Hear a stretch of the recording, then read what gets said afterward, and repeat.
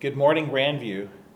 This is the first Sunday of June, and so at the end of this sermon, we will be celebrating communion virtually. So if you want to bring out from your kitchen something to substitute for the bread and something else for the cup, we will then celebrate together at the end of this video. We'll also be celebrating Sunday morning in our parking lot as well, too. Let's open in a word of prayer. Father, thank you for your word, for what we're going to learn about ourselves, but especially about you. And would you just, by your Holy Spirit, empower us to understand your word and to apply it. And we thank you, and we pray this in Jesus' name. Amen. I am fascinated with gymnastics. Not only the sheer physical strength, but also the mental discipline that these gymnasts take to accomplish what they do. Now, it helps that I, in high school, have 3 varsity letters because of my role in gymnastics. But I have followed it ever since then. I love watching trampoline, floor exercise, high bar, parallel bars, the rings. But I find the most fascinating is the balance beam. All that they accomplish. That beam is only 4 inches wide, and I measured today, and that is approximately this right here is the size of the top of the beam, sitting 4.1 feet off of the ground. How do these gymnasts walk, flip, do all their tricks while staying balanced in the center of these 4-inch walkway? What practice it must take, what discipline it must take to stay on this narrow walkway. Years of practice to stay centered, balanced, focused, able to accomplish their routine. It just amazes me. So how's your walk this morning? See, we don't give that much thought. Once we start as a toddler, we're off to the races. We're just walking and running for the rest of our lives. But as we get older, as our gait becomes less sure, we may revert to using a cane to steady us because our walk is not as sure as it once was. I remember as a youngster watching war movies on television. And I remember, especially as the Allies were picking their way through a minefield, they had to follow exactly the steps of the person in front of them, or they died. And so everything depended upon them taking the exact steps as the person in front of them. It's much like life today for the believer. We are living in a culture filled with landmines. And we have to learn how to walk in such a way, so carefully, that we can stay pure and holy and moral and like God every step of the way until he takes us home. So let's see what Paul has to say about that this morning. If you would turn in your Bibles to Ephesians chapter 5, verses 15 to 21.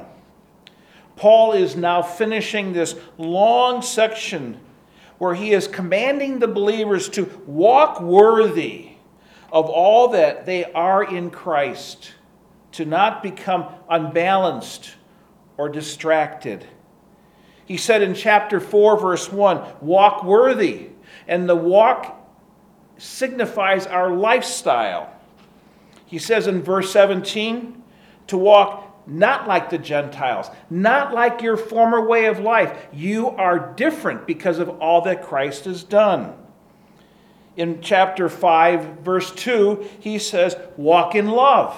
Everything we do should be motivated by love. In verse 8 of chapter 5, he says, walk in light as children of light. And finally, today we're going to see the last use of the word walk in the book of Ephesians. And he's going to say, walk carefully as a wise person. So let's look at the passage together, starting at verse 15.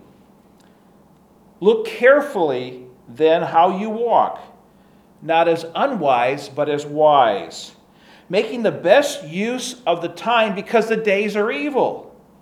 Therefore, do not be foolish, but understand what the will of the Lord is. And do not get drunk with wine, for that is debauchery, but be filled with the Spirit, addressing one another in psalms and hymns and spiritual songs, singing and making melody to the Lord with your heart, giving thanks always and for everything to God the Father in the name of our Lord Jesus Christ, submitting to one another out of reverence to Christ. That is the passage for this morning. He says in verse 15, the first part of that verse, look carefully then how you walk. Walk carefully. Now, before we even dissect the passage, why? Why is Paul saying that to his readers and to us? Because we live in a dangerous world. This world wishes to seduce us into a single misstep that could take us down paths of addiction, adultery, theft, deceit, sloth, envy. One step is all it takes is to get us off the balance and off the beam. The world and our enemy would love to show us this other way to live, not pleasing the Lord. So in verse 15, look carefully then how you walk. This is the main statement of this passage. It calls us to moral discernment and practical skills in decision making. We are to pay close attention to our own life so that we can keep life on target, which pleases the Lord and accomplishes His purpose in my life for the kingdom. Our lives are to make steady progress towards the goals that God has for us. Sometimes my dad would say to me, watch where you're going. Son, watch where you're going. Now, why did he have to say that? Because I had become distracted, or I wasn't looking far enough into the distance to see and anticipate the things that were coming up that I could avoid and make the changes necessary. What was needed on my part? Diligence due to the danger and the consequences that were coming up. Watch where you're going. And Paul is saying to us, watch where you're going, because at times we find ourselves walking carelessly, without a plan, without a direction, without a destination. The ultimate example of this is sleepwalking. Totally aimless, totally clueless. And some of you are drifting spiritually like you're sleepwalking. Paul says in verse 14, wake up.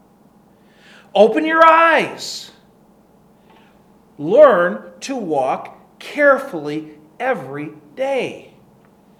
Now we're going to see in this passage three contrasts. He's going to say, not this, but this. Not this, but this. And this reveals the structure of the passage in Paul's logic. The first one is found in the second half of verse 15 and verse 16. Not as unwise, but as wise, making the best use of the time because the days are evil. The question that was raised in my mind as I saw that, how can I walk as an unwise person? Well, there's two answers to that. One, by not knowing God's way. I am ignorant. I lack wisdom. I haven't studied the scriptures enough. I'm a new babe in Christ. I don't know. And I need older brothers and sisters to come alongside of me and to help me understand what is the way God wants me to walk. Take me from ignorant to learned. But there's a second way I can walk as an unwise person. I can choose not to live within God's plan. I may know what God's will is. I may know what He wants me to do with my life, and I willfully choose to disobey. That's unwise. And why should I live as a wise person? Because the world we live in is evil. And it says here we must learn to use our time well. Because if we don't learn to control our time and the use of time, evil can insert itself and take over our lives. It can take over our walk at a moment's notice. See, part of wisdom is seeing the opportunities and take the path that is away from evil and towards godliness. Can I remind you, life is short. Amen? Life is short. And this verse here reminds us of the urgency of which all of this is to take place. So that's the first contrast, unwise versus wise. Secondly, is found in verse 17.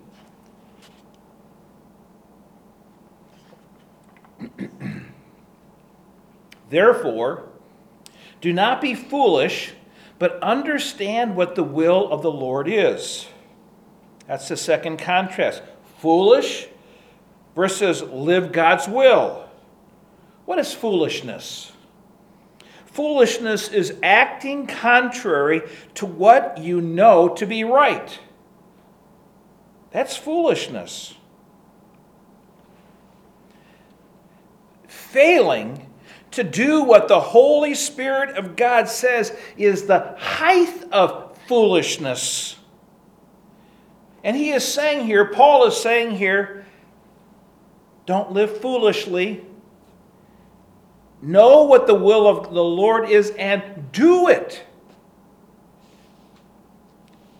See, wise living is not just an option. It's a command. And yet, we at times choose the foolish route, the route that's away from God's will. See, what's the contrast in this verse? God has a plan for our lives. We studied that in Ephesians 2:10. We are to work to know and understand that plan, which pleases our Heavenly Father, and then put it into practice. It must affect the way we live every day. Every day. We must know the will of God, and to know the will of God, we must know the Word of God. That's how He's going to direct us. It's imperative that we do things God's way, not ours. But I think all of us have a tendency either to run ahead of God or to resist. We know God's will, and we say, I'm going to help you out, and I'm going to accomplish it at a far faster rate, Father. And God says, I have other things to bring into play here that you don't understand. Son, what you have not learned yet is patience. And it's amazing that when we don't learn patience, God continues to take us through that lesson until we slow down to match the tempo of the Spirit of God. There are times He reveals His will to us and we say, I don't like that. I have a different plan.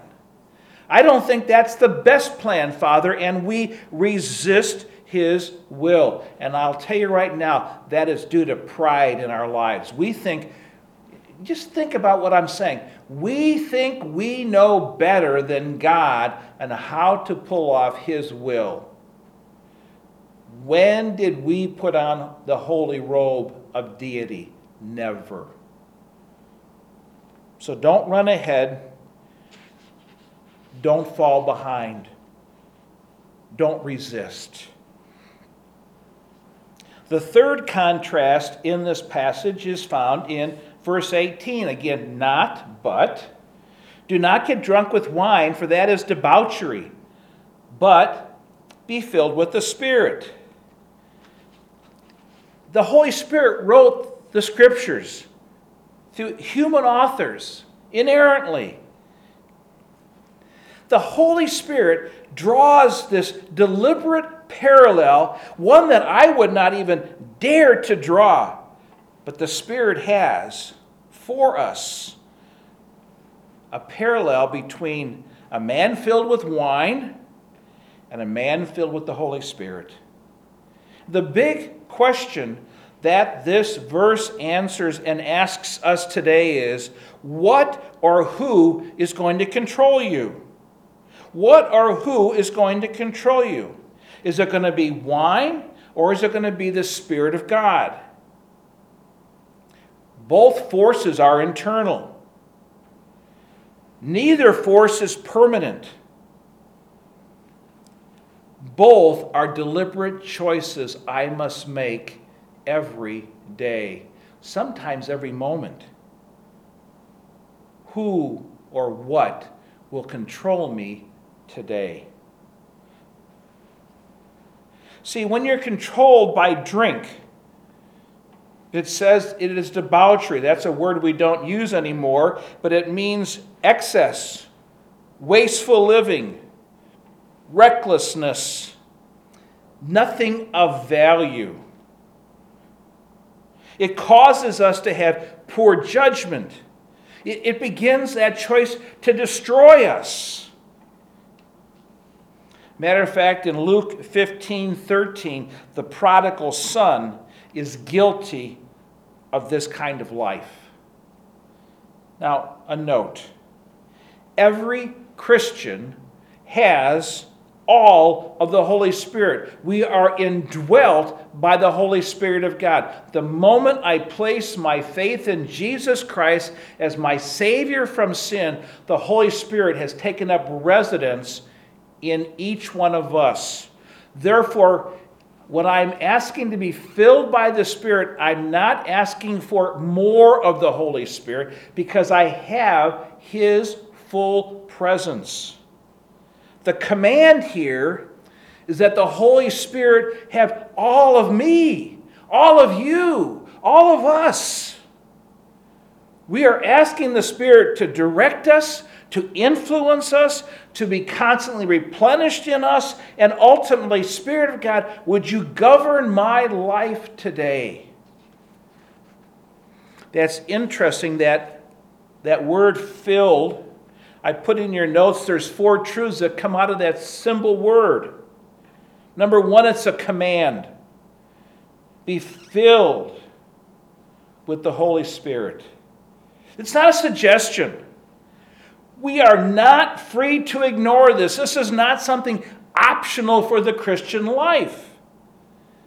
Secondly, that word filled is a plural command.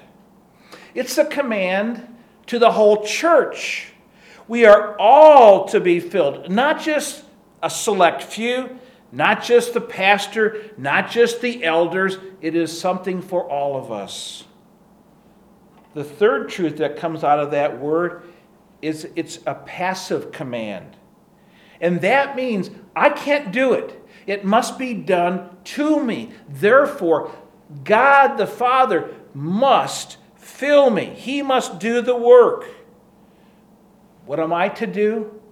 I'm to yield my life to the Holy Spirit. I'm to yield my life to the Word of God and say, Father, allow the Spirit to control me today, to energize me as only He can.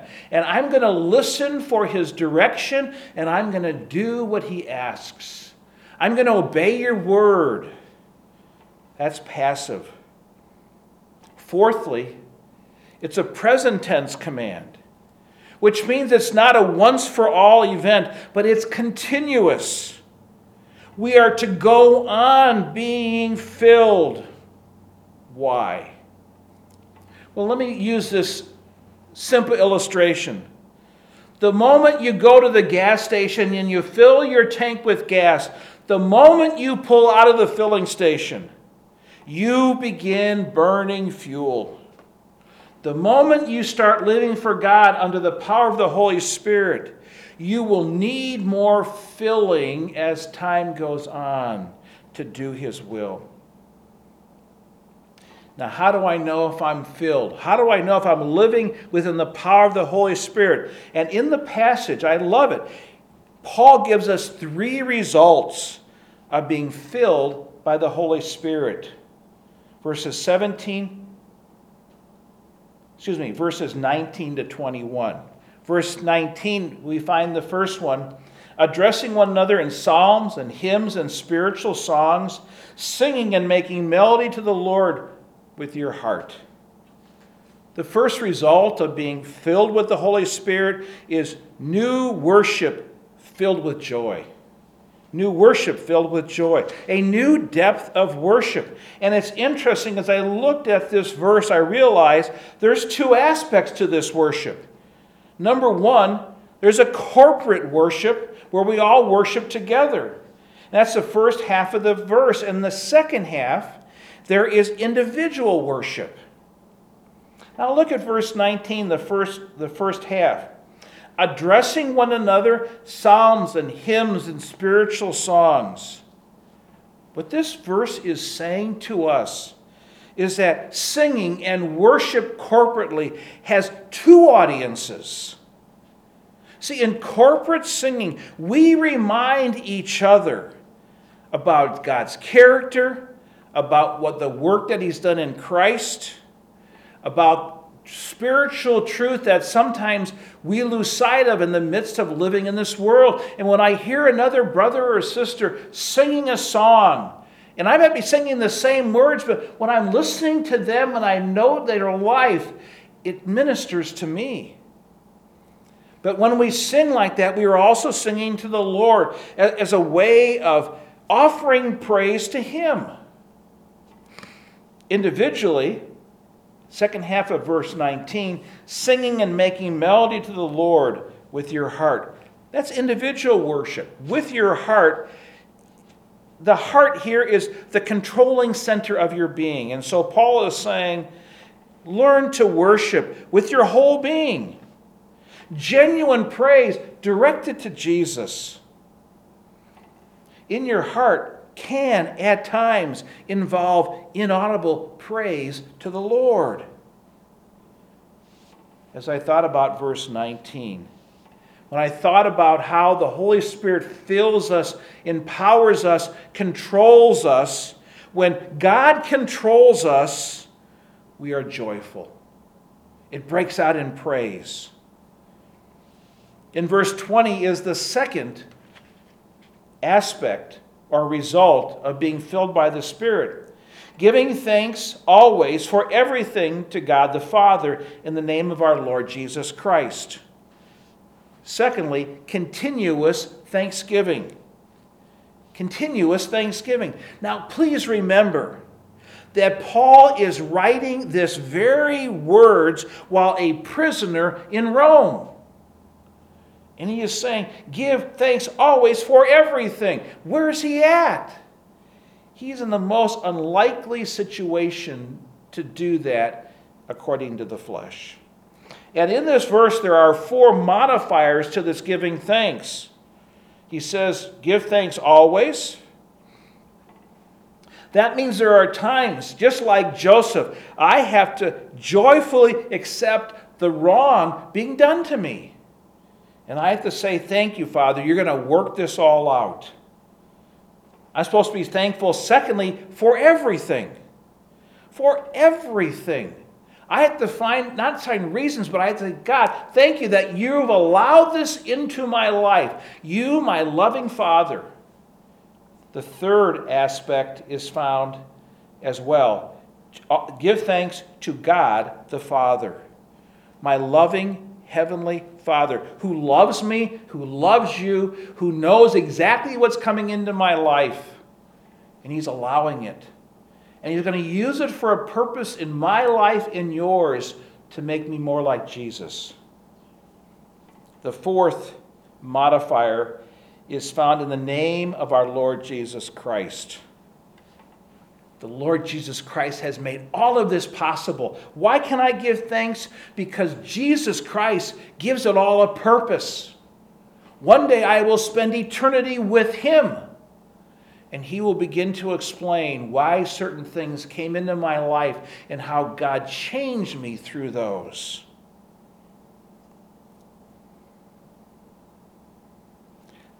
The Spirit, as He fills me. According to this one verse, it rules out grumbling. It rules out complaining. It rules out negativity. It rules out a sour spirit. Why? Because I'm giving thanks always and for everything. Where do I have room to grumble and complain? To say, God, this is not fair. So as you look at your own life, you have to ask yourself the question, am I filled with the Spirit? Because if the results are not there, then you need to be filled again. Finally, the third result of being filled by the Spirit is found in verse 21. Submitting to one another out of reverence for Christ. This is mutual submission. Mutual submission. And mutual submission properly recognizes and respects those in authority. And the key to submission is a profound, reverent submission to Christ Himself. And yet submission requires humility, which is a core value to all of us who believe in Christ. And what's our motive for mutual submission? I'm afraid of failing the Lord. I have a solemn sense of responsibility. I'm to live for Him. I'm to live wisely. I'm to live carefully. This mutual submission is, in this passage, the final result of what it means to be filled with the Spirit. But this verse, mutual submission, also becomes what I call a hinge verse. It's going to now introduce us to three types of relationships in the sermons to follow, where people are called as Christians to live out mutual submission. So by way of review of these results, when God controls us, we are joyful. When God controls us, we are thankful. When God controls us, we exhibit a submissive spirit. So what does this mean for us today? How's your walk today? Look at your own lifestyle. Is your lifestyle, your work, worthy of all that Christ has done for you? Is your lifestyle not like the way you used to live as a pagan? Is your life filled with doing the best for others, which I would say is love? Do you exhibit a life not lived in the shadows, but fully in the light? Is your lifestyle one that is carefully and accurately lived for God's will and pleasure, empowered and controlled by the Holy Spirit of God? Because then you will know unspeakable joy, you will know gratitude, and you will know humility that will begin to spill over into your other relationships. If that doesn't describe you right now, then would you take a moment and repent? Would you admit to God that you have lived in your own power? You have lived under your own control. You've allowed the world and our enemy to set the steps for you in this life walk. And then would you take a moment and again yield yourself to the Holy Spirit? To say, Spirit of God, you know best. You already indwell me. Would you show me what are the next steps to take so that I might please God and please you? Secondly, this call to walk carefully is necessary because our instincts do not take us often in God's way. We live in a world that seduces us daily. And the world wants us to make destructive choices. We need wisdom and discernment and the Spirit's power to stay balanced and on the beam for Jesus. Why do I need to apply this? I ran across this quote that I'd like to read for you because it involves not just me personally, but the church gathered. Continuous watchfulness is necessary if we want to live a life pleasing to the Lord in a world dedicated to the dark ways of sin. Any careless or selfish thought can seduce us into taking the wrong path and falling into spiritual defeat. Our vigilance must be corporate. Do you understand what I just said? We must be watching out for one another and not just individual. We cannot carry this burden by ourselves, for the pressures of secularity and the temptations to live by the pleasure principle are far too great for each one of us. We need help, both vertically from the Spirit and horizontally from our brothers and sisters in Christ. Without the loving eyes of those around us, we too often deceive ourselves. So are you walking worthy by carefully living out your life? Would you just take a moment and reflect as we begin to transition into communion this morning? Where are you this morning? Are there things that you need to confess to God because you have taken your own steps with your own path, and you know that you have said no to the Spirit of God, you've said no to the wisdom of the Word, and you have willfully disobeyed? Confess that this morning. Ask Him to cleanse you because He promised that He would. And prepare your heart to partake of communion this morning. Father, prepare us. We all acknowledge that we have fallen at times. Sometimes it's daily, sometimes it's hourly. I thank you for the indwelling Spirit in each one of us who wishes to show us the next step in our journey with you. Thank you for His presence in each of our lives. Make us more sensitive to His leading. May we say yes more than we say no. May we not run ahead of Him or even resist Him. Father, show us how to live in step with Him. And we pray this in Jesus' name. Amen. 1 Corinthians 11. For I received from the Lord what I also delivered to you, that the Lord Jesus on the night when He was betrayed took bread, and when He had given thanks, now think about that. He was facing the cross the next day. His betrayal, His suffering. He gave thanks. He broke it and said, "This is my body, which is for you. Do this in remembrance of me. Please take the bread.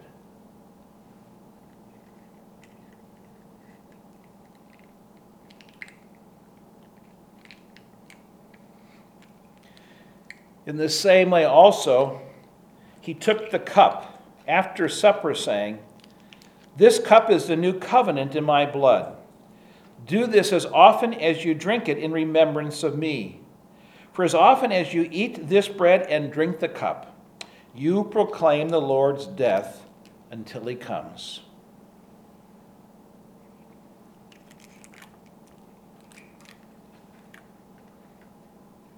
Jesus, your death provided so much. We will spend eternity beginning to plumb the depths of understanding what took place. All I know is I'm one of your children, and you're my loving Heavenly Father, and you desire to have a relationship with me, and you've already given me your Holy Spirit to provide power and direction. Thank you that the cross makes that possible. That I now have been given, I never earned, I have been given the righteousness of Christ. Thank you. Thank you for walking alongside of each one of us. And we pray this in Jesus' name. Amen.